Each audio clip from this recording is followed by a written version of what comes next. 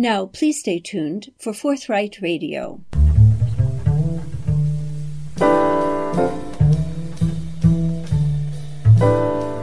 Welcome to this Forthright Radio for November 25th, 2022. I'm Joy LaClaire. Our guest today is Xinyi Professor of Chinese Management at the Judge Business School of Cambridge University, Christopher Marquis. He and his co-author, Kunyuan Qiao, have written a book, Mao and Markets, The Communist Roots of Chinese Enterprise, published by Yale University Press. It explores the seeming contradiction of capitalism under Chinese Communist Party rule. Part history, part economics, it uses the tools of data analysis to assess how China's economic success is being shaped by the ideology and philosophy of Chairman Mao Zedong. Professor Marquis' interest in China began when he was in high school, when he did an independent research project on the role of Confucianism in contemporary China. He first traveled there in 1996, and he's marveled at the speed with which, for example, the mudflats across the Huangpu River from Shanghai's waterfront became the city of Pudong, the financial capital of China, where 3 of the tallest buildings in the world now stand,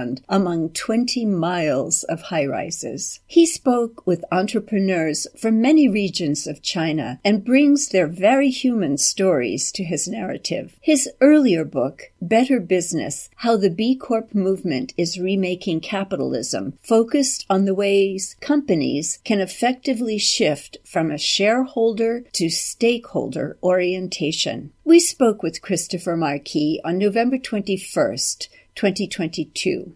Welcome to Forthright Radio, Professor Christopher Marquis. Thank you for joining us today. Oh, thanks so much, Joy. Great to be with you. Chris, your book, Mao and Markets, The Communist Roots of Chinese Enterprise, co-written with Kunyuan Qiao, comes at a time when in the United States, violence against Asian Americans is on the rise, and our history of things like the Chinese Exclusion Act of 1882, which wasn't repealed until World War II and still left in place a quota of only 105 Chinese immigrants per year, as well as the imperialist invasions into China from the 19th into the early 20th centuries.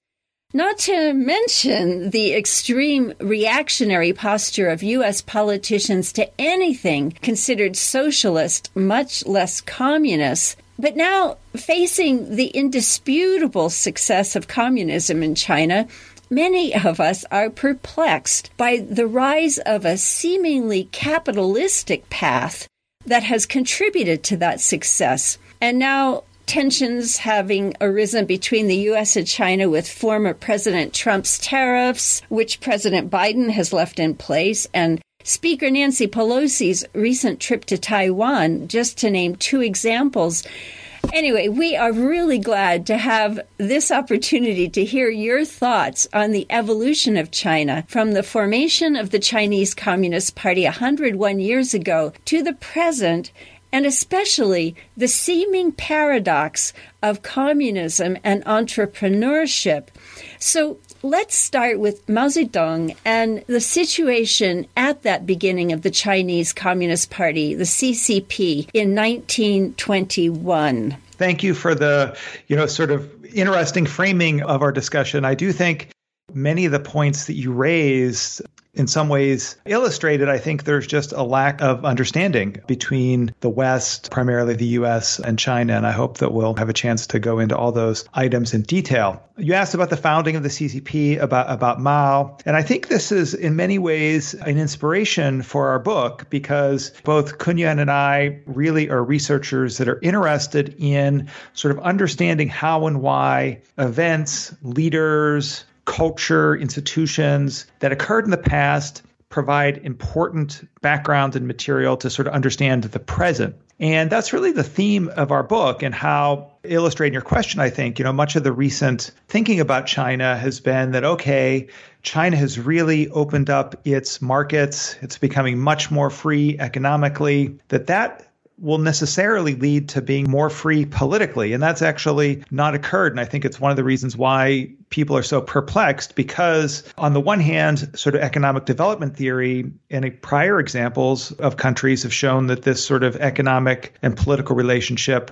And also, I think that we in the West feel we have a great system. As the Chinese people continue to become more and more economically free, why wouldn't they want to be sort of like us, so to speak? And I think these misperceptions have clouded judgment a lot. And so what we try to do in the book is in some ways trace the historical through line from Mao, the early communist principles, sort of the ideology around nationalism, controlling history, propaganda, and show how those, even in spite of the liberalizing economic relations, actually come through in President Xi, who many people in some ways are surprised at how he has taken the reins of China, so to speak, in such a hardline fashion. But actually, if you look back to Mao and what happened before the liberalizing period, it actually makes a little more sense. Share with our listeners what the situation was, Sure. Why Mao Zedong and his comrades chose to go the route of communism, and then bring us up to the success of their revolution. The situation when the Communist Party was founded and up through the 1940s, as you mentioned, it was founded in 1921, so just recently celebrated its centenary. China was in somewhat of a disarray. The Qing dynasty, which was the last sort of imperial dynasty, fell very early in the 20th century, so early 1900s. And then there was a series of these different leaders in various sections of China. So it was really a very fragmented leadership. And Mao, we can talk about all the disasters, both sort of economic and human, that under Mao. But Mao was really pretty good military commander and also a pretty good, in some ways, philosopher, communicator. He had the very evocative phrases to describe situations. So how he described China at the time was like a pan of loose sand. You can imagine this sort of a shallow pan with sand just sort of floating around. It wasn't really cohering. And so he really felt that communism, inspired very much by Marx and Engels, similar to the Soviet Union and very much supported by the Soviet Union, were in some ways ideological tools to bring coherence to the Chinese nation. They were in opposition to the somewhat fragmented power at the time, the Kuomintang, who actually then went on to Taiwan and for a long time was the governing party in Taiwan. But Mao felt that actually, because China was a very rural population, that actually how to adapt communism to China was different than Marx and Engels, and actually as sort of Lenin and Stalin did in the USSR, which was about organizing industrial workers in cities. So Mao felt that actually to organize China, you need to focus on the rural peasants. And so this was, I guess, seen as conceptual to move forward in communism to focus on rural peasants as opposed to industrial laborers. And thus, Mao was able to really successfully win over the population. He was able to, starting from a very small army, they had the Long March, where this year-plus long retreat and sort of reassembly of the troops in Yan'an, which was in western China, able to come from that and succeed over the KMT. Part of the situation, too, was actually World War II intervened. So part of this time, from the late 1930s, actually, Japan was conquering in numerous places in China. Actually, so Mao and the KMT actually got sort of funding and military arms from the U.S., which then enabled him and the communists to overthrow the KMT. And relevant to today, and just as an aside, Taiwan is portrayed these days as this bastion of democracy and freedom and all this kind of stuff. But historically, after the Kuomintang went there, it was a rather authoritarian state until somewhat recently. Oh, that's totally right. And even from what I understand, the two main parties in Taiwan, the Kuomintang or KMT, still exist in Taiwan and is still much more, sort of hardline focused and is the party that is much more closely aligned with mainland China and potentially thinking like maybe have some sort of accommodation with mainland China, whereas the DPP, the other party, which the current president Tsai Ing-wen is from, has younger members, actually is much more focused on independence. So, I mean, it's interesting. There's generational reasons, there's different party reasons, but yeah, Taiwan is, it transitioned, 20, 30 years ago from authoritarianism to democracy. And still there's a little tension there around the topic. This was considered a civil war between the Kuomintang and the Communist Party, and the CCP prevailed. Yeah. October 1st, 1949 was sort of their Independence Day. But my goodness, it left the entire country a shambles. I mean, between the Civil War, the effects of colonial interventions earlier, and then the Japanese, I mean, the atrocities they committed are legendary, infamous, I should say. But anyway, Mao Zedong is the de facto leader by the time everything settles down. And he's got to put this country back together again. Right. So what does he do? Yeah, good question. I think part of it was transitioning from really what was a military command into command of sort of the Chinese landmass and provinces. And so he actually had a pretty unique, in some ways, governing philosophy, very different than one sees in Xi Jinping, actually, of actually allowing for a little bit more of decentralization. So, for instance, as a military commander, the troops in some ways and the other generals that were under his command, he actually recognized that what actually is going on in the field at that particular time is the most important thing to respond to. And so I'm sort of forgetting the precise phrase, but he had a phrase to describe this, that it's important to be able to react to the, sort of day to day as opposed to following what the central authority says. And I think this actually really then influenced how he set up the governance of China. And a lot of the military commanders went on to be provincial leaders, city leaders. And so they were sort of used to this. And China, and I think this is a big difference why China was able to, in some ways, economically succeed over the past decades when the Soviet Union sort of collapsed, is that there is this very much decentralized economic system where localities actually have freedom to adapt to the challenges in that locality. And this has led to a lot of, some could see it negative, some could see it positive, competition within the localities of China around economic growth. And so there is this saying, which Xi Jinping says now about sort of, he says it to avoid it, sort of GDP heroism. But for a long time, I think a big reason why China's economy grew so much or so quickly is that the main key performance indicator for provincial and city leaders was GDP. And so everyone was very, very focused on those issues. And he also developed certain slogans, I guess, that we could learn from, such as seeking truth from facts. Right. I mean, wow, what an innovation that is these days. Not that they always lived up to it, but at least they stated it. Yeah, and I do think, like I mentioned before, slogans is the right way to put it, but I think really very insightful around thinking of these sort of evocative phrases that actually capture reality in a way that can rally people and rally the troops initially and then sort of the populace later on.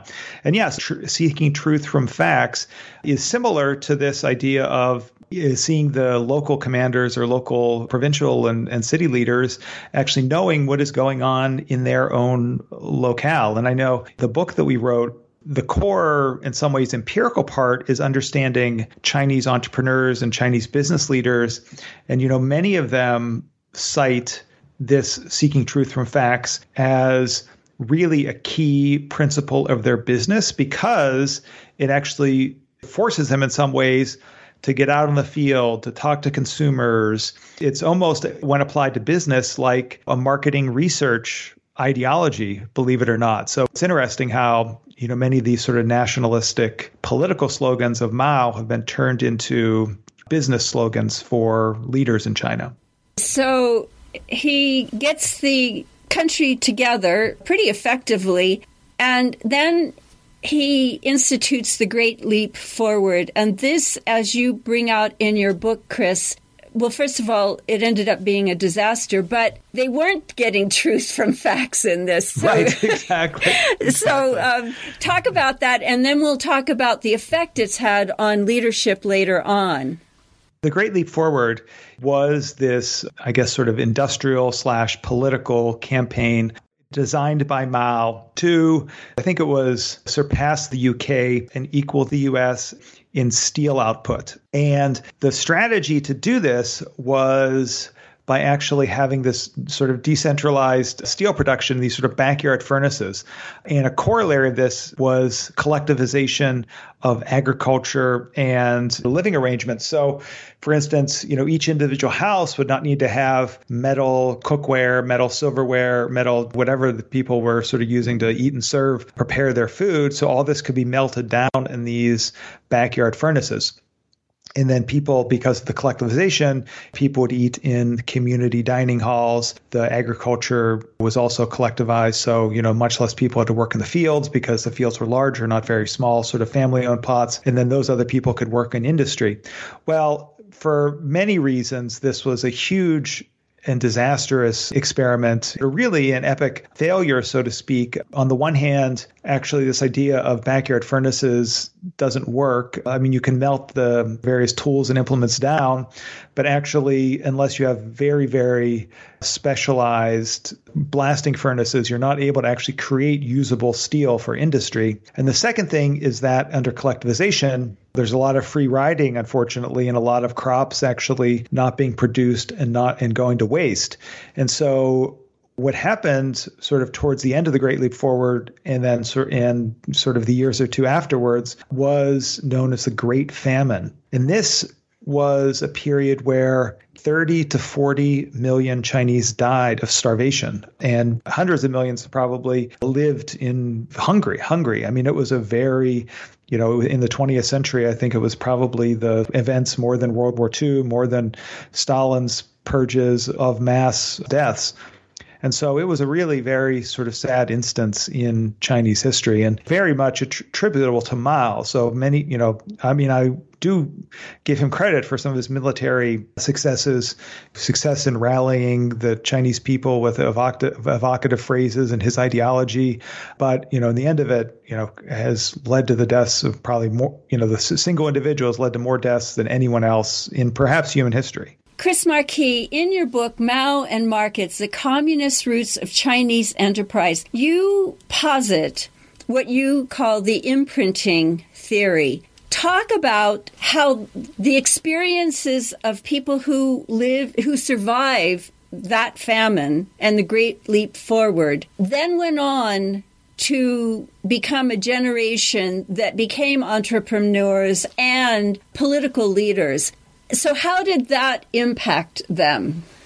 Sure. So you mentioned imprinting. Let me give a little bit of background on that. So your listeners might remember from their high school biology book, there was this German bioecologist named Konrad Lorenz, and he's the person that had this idea of imprinting, and it was in biology and ecology studies.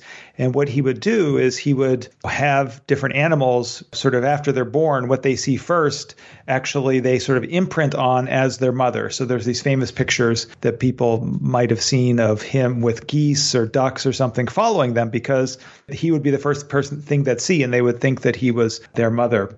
Kunyuan and I and others as well have applied some of this logic in the social science sphere, in that sort of these early influential events can actually have lasting effect on individuals. And so there's research in finance and economics that has looked at sort of U.S. leaders and how going through the Great Depression has had a really lasting effect on the ways that later on lead their companies, so maybe being more frugal, et cetera. So we try to develop this in China and how Mao, and part of what we talk about is his various ideological teaching and how those are transmitted. Another aspect are these campaigns, mass campaigns. And we've been talking about the Great Leap Forward. And so we look at two different ways in which the Great Leap Forward and the Great Famine then have had a lasting effect on Chinese entrepreneurs. One of them may be somewhat obvious, one of them may be a little more surprising. So the somewhat obvious one is that leaders that lived through the Great Famine and the Great Leap Forward and Great Famine actually are much more frugal than other leaders. And we have a database, a very detailed database of thousands of entrepreneurs over a pretty long period of time, about 30 years, that we're able to sort of pretty rigorously test this statistically. So if an entrepreneur was in a place that had famine after the Great Leap Forward, those leaders end up being much more frugal. And I think this is very consistent with the work that is done on depression. People live through the Great Depression in the United States. The area where we have findings that might be a little more surprising is actually around sort of creativity and innovation. So one of the entrepreneurs that we studied is the founder of a company called Wanxiang. Wanxiang itself means, sort of 10,000 directions. And it was a company that originally rose to fame making universal ball joints, which are used in automotive and other applications. And it's a tremendously large company, owns many companies. It's not very well known, but it's one of the most successful Chinese industrial companies. So the founder of that actually said, living through the Great Famine instilled in me this making something out of nothing philosophy. So I can go to the junkyard and I can find a bunch of scraps and I can put them together into something useful. And so we actually try to test as well the extent to which companies that are founded by entrepreneurs that have had sort of deeper Great Famine experiences, whether they're engaging in more innovative and more creative practices in their companies. And we also find that's the case as well. And I learned a new word from your book, exaptation. Which I think will appeal to some of our do-it-yourself rural listeners. It's using features or capabilities developed for one purpose for another. Right. And this is we try to connect this to the Great Leap Forward. And this is also a concept that came out of biology.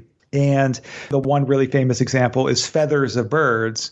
Feathers of birds were apparently evolved as a way to keep them warm, but then actually sort of their lightweight nature and the way they are actually is what enabled birds to fly. So that's an example of exaptation. So it's not adaptation, but it's something that is taken and sort of used for a purpose, not that it was originally used for. And some of your older listeners, certainly I include myself in this, might remember CDs that actually those CDs then ended up getting exapted into digital video discs, which is a different application of a technology. So the technology is originally just for, sort of for audio, and then it gets used actually for video as well. After the Great Famine, we're into the early 60s, and things are starting to fall apart because, 30, 40 million people dying of hunger is not good politically. And out of this, I'm really synopsizing here, came the Cultural Revolution. Let's talk about that, what it was, and how that has impacted the current generation of leaders.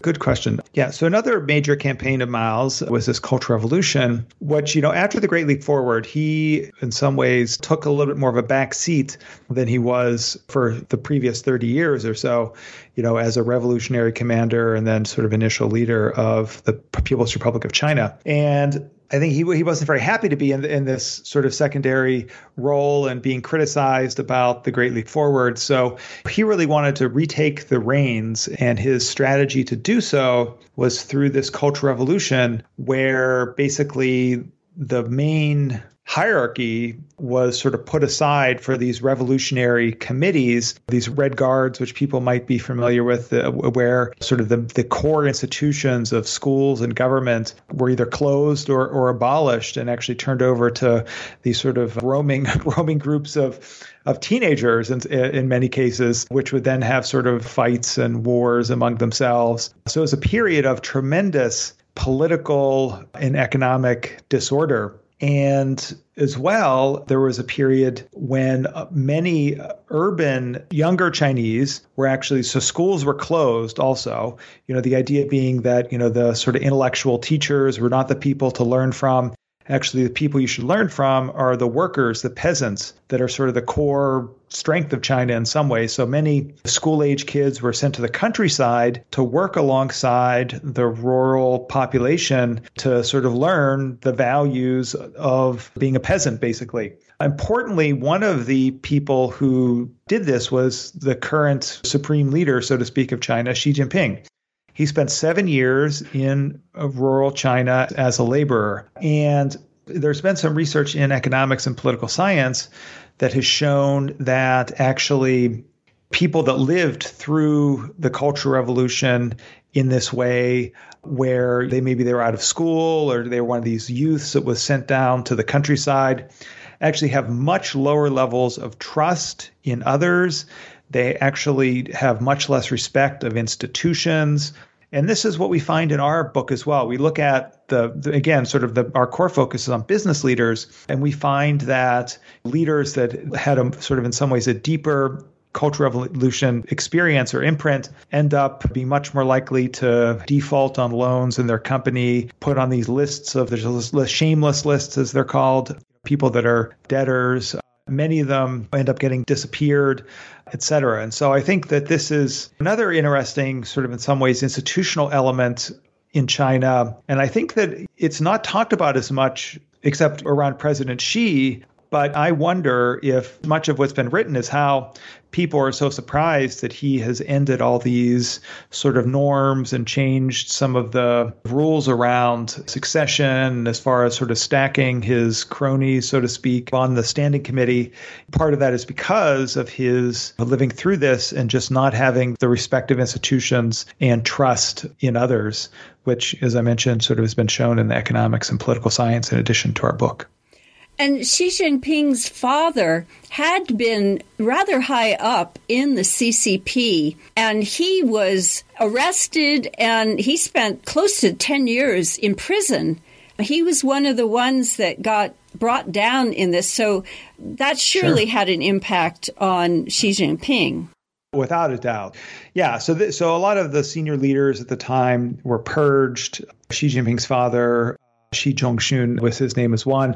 Deng Xiaoping, actually, who then went on and is really credited with the reform and opening period in China that started after Mao's death, also was stripped of his positions. And Xi Jinping's father, it's for a period under Mao, was the head of propaganda. And then actually after Mao passed away, he was the governor of Guangdong province, which is in the southern province that is on the border of Hong Kong, and was famous for being one of the very early examples of opening markets in China. Shenzhen, the city of Shenzhen is in Guangdong province. You have a quote of Deng Xiaoping's that I thought was very helpful. Because of our curiosity of the seeming contradiction between communism and capitalism, Deng is attributed to have said, contradiction is an aspect of nature. So yes. That's just as an aside. Then there was one more major period, and that was the Third Front construction development period. And this was very successful in terms of being kept secret. Your book was the first I knew of it. This was extended over a period of time. And, what it means is sort of this Third Front construction is that at the time, China had broken with the Soviet Union. The Soviet Union was a very early supporter of China, but in the 50s, for a variety of reasons, China broke with the Soviet Union. Was obviously for much of the 50s, 60s, after World War II, really was not seen as an ally of the U.S. up until Richard Nixon ended up going there. And so the Third Front, the sort of places that were remote, hidden, mountainous, far away from on the Soviet border on the west and the coast on the east, where the U.S. presumably through maybe Japan or wherever would attack. So these were places where military and important industrial applications were in some ways hidden and developed. And so my first experience with this was actually in the city of Xi'an, which people probably know from the Terracotta Warriors. If they've been to China, they might have been to Xi'an. But it was also a city where air travel advances and research were done. And still even to this day, actually a lot of China's research in the air industry is there. I visited a university there once, and they gave me actually a model of a Chinese air defense fighter, which was developed on their campus, which was sort of interesting souvenir. But, as that example describes a little bit, so there are all these very detailed or very deep pockets of expertise around China in places where they would not necessarily be otherwise. And so this has led to a lot of entrepreneurship throughout China. So, China is obviously very well known for its East Coast cities like Beijing or Shanghai or Shenzhen, Guangzhou. But actually, and there is a lot of, that's a lot where, tech innovation, et cetera, happens, but a lot of innovation happens in a variety of seemingly random inland places, but actually it's not random because they are places where a lot of this investment in the third front was done. And then over time, as China is changing and opening up, those plants were many times turned over to the sort of local bosses that were running them. So then they developed them. Well, that could happen because China has a planned economy, and the political is centralized and the economic is decentralized to a certain extent. But in this case, the political centralization decided that this had to be done for strategic reasons. So could you go into a little bit more of that dynamic between the political centralization and the economic decentralization? Sure. And I think that this is a key difference that between China and the USSR. And I think that, many times us in the West think sort of communist system. The USSR failed in transitioning from communism to more market-oriented system. So then that must apply generally. But China actually, by having a more decentralized economic system, actually it provides it a lot more flexibility and redundancy. The innovations initially, when China was transitioning in the late 1970s, early 1980s under Deng Xiaoping, were these special economic zones. So because the economy is relatively decentralized, certain cities or regions could be picked to okay, we're going to basically wall your market off, so to speak, and you can experiment with these market forces. So Shenzhen is the most famous. There were initially, sort of four early ones. Really, they were the ones that were sort of in some ways. Shenzhen is right across the border to Hong Kong. There's Zhuhai, which is right by Macau, and some that's sort of closer, sort of right across the Straits of Taiwan from Taiwan. And so the idea is that because there is a lot of redundancy locally in China, that they can actually have these experiments. And this has been throughout China's development in the last 40 years. Frequently, things are sort of experimented on in localities. Say, okay, let's see how this policy works by just looking at one small area. We learn, and then we can either stop it and it's in a very self-contained area, so it doesn't really have a big impact on the rest of the country, or maybe refine it and roll it out to the rest of the country, which special economic zones, they ended up rolling them out quite a bit. And in some ways, the philosophy behind them is what, China's economy in general is now.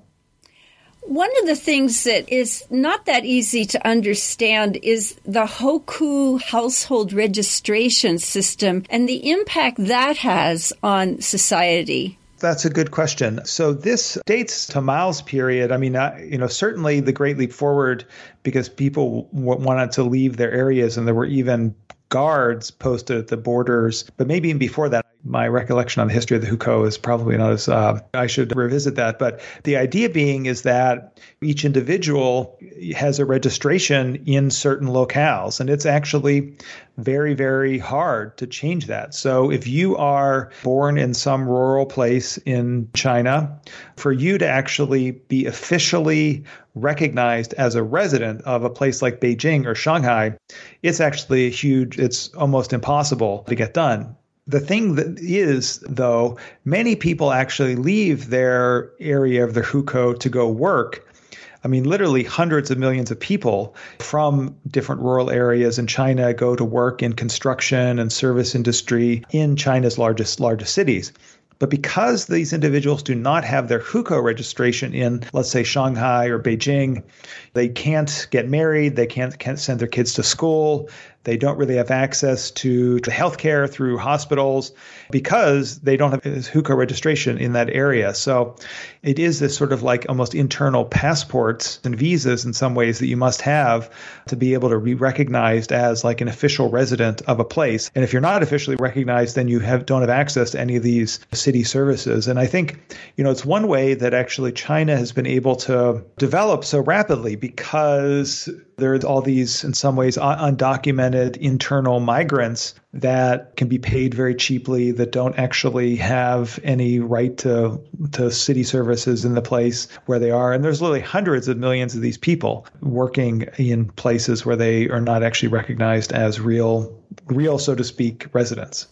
This brings up one of the attributes, I guess, of entrepreneurship, and that is the attention paid to consumers, which, having been raised with the news media in the United States, I had the impression it's like, take it or leave it. We don't care if you like it.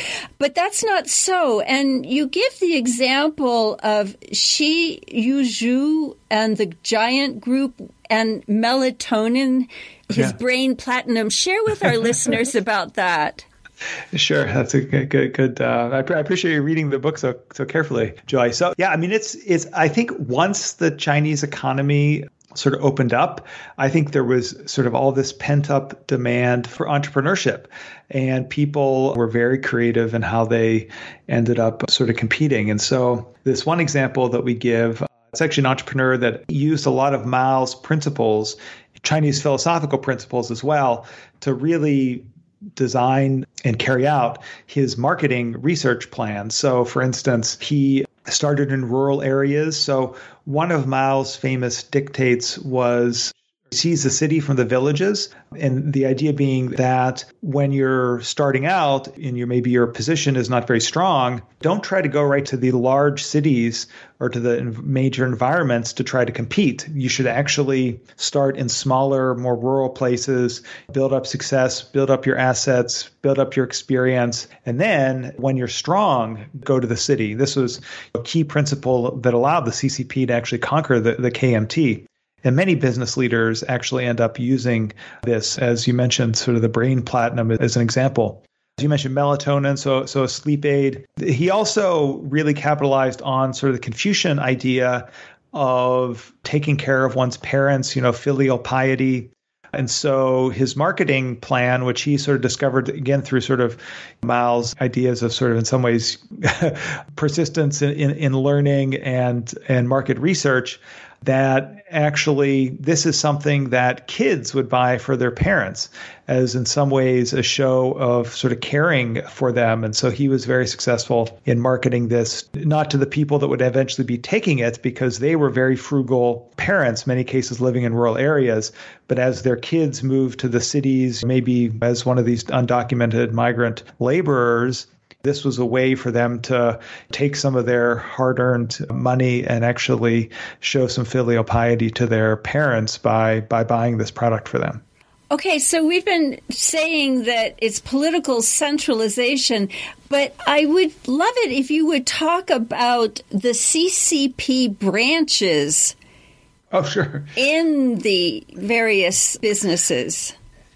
Yeah, so this is something that's pretty interesting and it's pretty controversial nowadays. I mean, there's a number of, it's probably about 6 months ago where there were a number of news articles about sort of leading multinationals from, Goldman Sachs to HSBC to others, whereas even Marco Rubio actually came out and really speaks very forcefully against these CCP branches.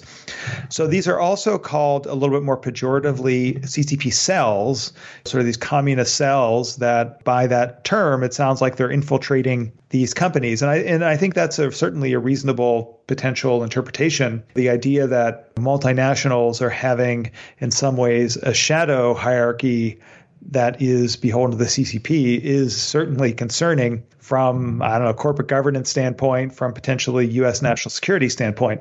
But these are organizations that exist throughout China, throughout Chinese companies. Now, of course, the state-owned companies, which we haven't talked a lot about yet, but many of the, in some ways, more critical industries in China telecommunications, finance, energy, are mostly controlled by state-owned companies. And so these state-owned companies, and in many cases, some of them are partially privatized and actually even trade on large exchanges, but they are basically also run by these CCP party committees, party branches. Over the recent decades, they've been expanding quite a bit into private companies. So companies like Alibaba, Tencent, et cetera. And I think that there might be a law now in China that actually all companies of a certain size have to have these CCP branches, but also they've been extending to multinationals. And this is the cases I sort of start out our discussion with. People frequently try to equate business in China with sort of state ownership. Is Huawei state-owned or not? Is ZTE, another large telecommunication company that's been sort of in the political crosshairs, state-owned or not? And I think this in some ways misses the point because there are a lot of other mechanisms for the CCP to control organizations in China. The CCP branches is one of those. Although these organizations also have sort of legitimate HR functions, they also provide a nice tie to the government because government relations is obviously a much more important aspect of business in China than it is in the US. So anyway, there's a lot of these different ways for the CCP to sort of have its influence on business without even ownership and let alone just ideological, in some ways, training, because sort of all of the Chinese that are sort of leading these large companies, they've been through the Chinese education system, which has required classes on Maoism up through college. If you look at the media environment, movies, tourism sites, it's really very much reinforcing in some ways, power and control of the CCP. So the branches are one of these mechanisms of influence and control sort of beyond formal ownership. Chris, you also write about the 500,000 to 2 million internet trolls known as the 50 Cent Party because they get 7 cents to every delete, but that there are up to 20 million volunteers deleting posts critical of the CCP. In the interest of time, we won't go into that, but it does make me cringe a little in terms of thought control. And well, as a media person, I want it to be as free as possible. But anyway, I have to get into, as our last topic, the seizure of power and control. And Xi Jinping certainly seems to have done that since he became the power in 2012. And particularly, what happened at the 20th National Congress of the CCP with Hu Jintao's removal in public? What do you make of that? Yeah, no, that is really, I think, a very telling situation. So first of all, anyone who has been to any sort of, I don't know, even quasi-government or state-owned event in China, these are very highly orchestrated. The ceremonies are in place. The fact that the former supreme leader of China would be escorted out is just unbelievable on one level. Two, the sort of explanations for why this occurred. So the government or the CCP's explanation is that he had health problems, which I think is rubbish, basically.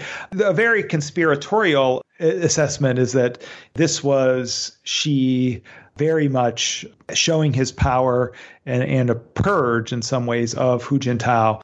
And that might be going a little too far, I think. And I think that a more likely explanation is that, and it's sort of, you can see in the videos that have shown the sort of rustling of paper and his discussion with the person. So, Hu Jintao was seated to the left of Xi Jinping, and then the person that was seated to the left of him, sort of his negotiation with that leader.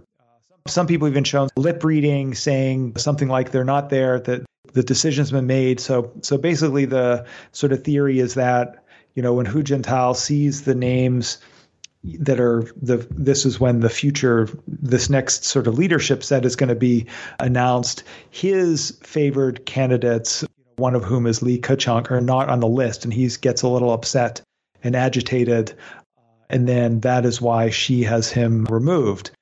The thing that I found really sort of shocking and disturbing in some ways is that as you watch the video and you see Hu Jintao sort of escorted out, he goes past, 20 to 30 other Chinese leaders, all of whom he's worked decades with, and no one even turns to acknowledge him or show any expression of sort of concern or anything. People are just staring stone-faced ahead, which really indicates that people are probably pretty afraid of Xi Jinping. The past, really, the entire 10 years of his reign, so to speak, has been a very active anti-corruption, so-called anti-corruption campaign, where a lot of it is him purging his enemies. Just before the 20th Party Congress, there was a variety of people that were purged. And so I think he very much leads by fear. And I think people are probably tremendously afraid of him. And it's why he's been able to sort of really consolidate power in such a way that he has. And again, one can wonder how much his experience as a young person in the Cultural Revolution has forged his methods. Right. Chris Marquis, we are out of time. I want to give you just 1 minute to share with our listeners final words. Yeah, sure. Well, thanks so much, Joy, for having me on. I really appreciated the opportunity to talk, and really enjoyed your questions. And I think as our listeners think about China, I want to come back to, you started us off with, discussions of many of the horrible sort of anti-Asian things that have happened in these recent years. And I think it's important to remember that even though maybe the Chinese Communist Party does not align with our U.S. values, that the Chinese people themselves individually, and particularly, and the ones that are here living in the U.S., many Chinese born are U.S. citizens and contribute tremendously to our country, that think just because maybe there's tension between the U.S. and China governments does not mean that we shouldn't value tremendously the contributions of Chinese people to the United States.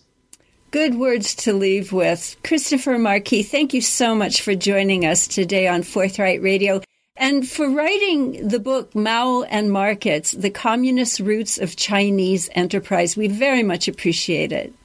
Oh, thanks so much. I mean, I really appreciate your questions. Like, you obviously have really looked through the book and had a lot of interesting things to discuss. So really, thank you so much. You have just heard a conversation with Cambridge University professor Christopher Marquis about his book, co-written with Kunyuan Chao, Mao and Markets, The Communist Roots of Chinese Enterprise, published by Yale University Press. Learning of President Xi's early life experiences, his being sent down from Beijing to work in a remote rural area for 7 years after the purging and arrest of his father during the Cultural Revolution, made me think of his contemporary, Ai Weiwei, and his early life experience, and how differently the two men influenced the world. One, a ruthless authoritarian, consolidating close to absolute control over the lives of 1.4 billion people, and the other, undaunted, despite brutal repression, in his artistic expression of beauty, creativity, and human rights. We share now excerpts of an interview from 2017 with Ai Weiwei on Democracy Now!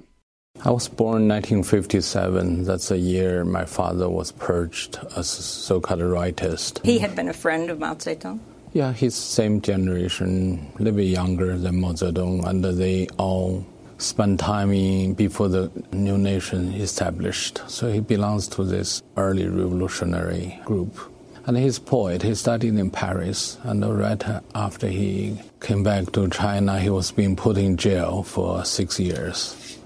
Then later joined the revolution. After the 49, he was criticized. And with about 500,000 of the intellectuals in China, they're being all put in the labor camps to called re-education. I grew up in these camps. During the Cultural Revolution, he really has to do very hard labors, insulted beaten. This was in the Gobi Desert? Yeah, in the northwest, the Gobi Desert, very farthest location you can get on Chinese map. Oh. As a child, you have no way to think otherwise because everybody is in extremely difficult situation. You think it's like you standing in the rain everywhere is under the rain. It's not. There's no exception. So he spent about 20 years cannot write words. To doing a lot of to clean the public toilet, and he often been beaten and. Sometimes he comes home with all the ink poured from his head. It's become totally black.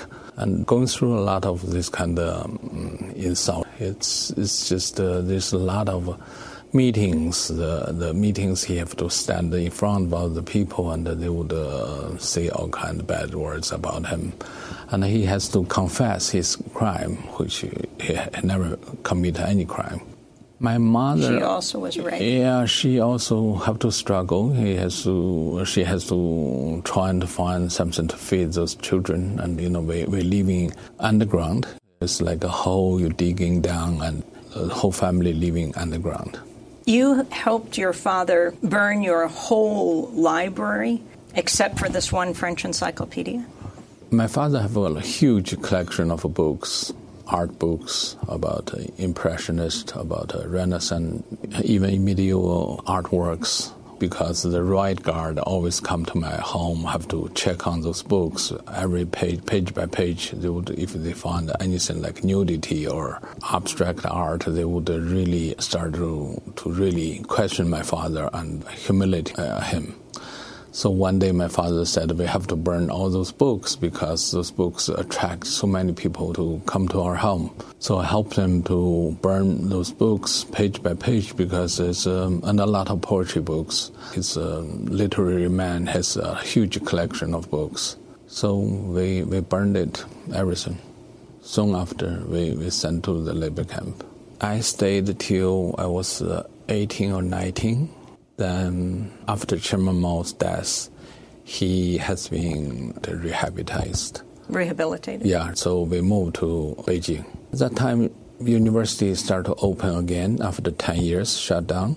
I went into Beijing Film Institute. This first time China have a wall, we call it a democracy wall.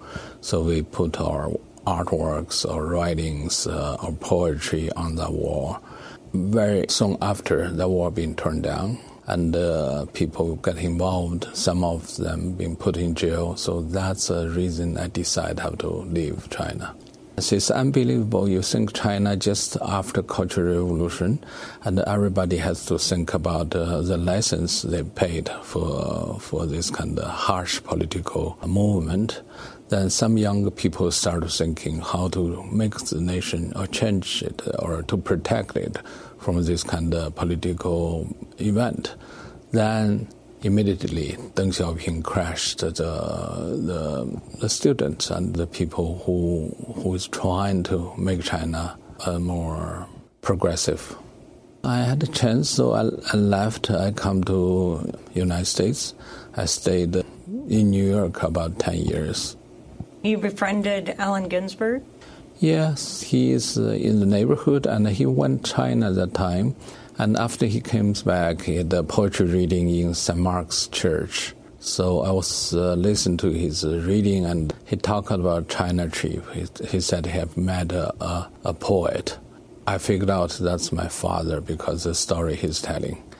So when he comes down, I said, you just met my father. So he was very surprised. Then we become friends. The time I moved out to China, I was telling my mom I will never go back. My mom was very worried when she sent me to the airport because this child has no money and knows nothing about English. I told her, don't worry, I'm going home. So she's kind of sad. She knows I will never come back to China. But after 12 years, I decided to go back because my father was ill. By 1993, I went back. China had some change, people become better off. There's a road being fixed and some tall buildings in the city. But basically, it never changed the political structure. So there's no freedom of speech, no independent press. It's still very harsh on any kind of ideas or discussion. So I come up with an idea to publish some underground books to document Chinese art movement. So every year we made a book. The book has no title, just black cover, gray cover, or white cover, in protesting the censorship. And those books documents the underground movement of art at that time, because this is simply no any newspaper or magazines would talk about contemporary art. Then I opened the first art gallery in China. It's a non-profit place to show undergroundly about Chinese art. Then by 2000, I curated the art show. It's also about contemporary young artists' work. By 2005, I had a chance to learn how to use internet and start to typing and writing articles. Suddenly, I become very, very popular on the internet because I would write 3-4 articles a day, and next day I would see a few 100,000 articles repost.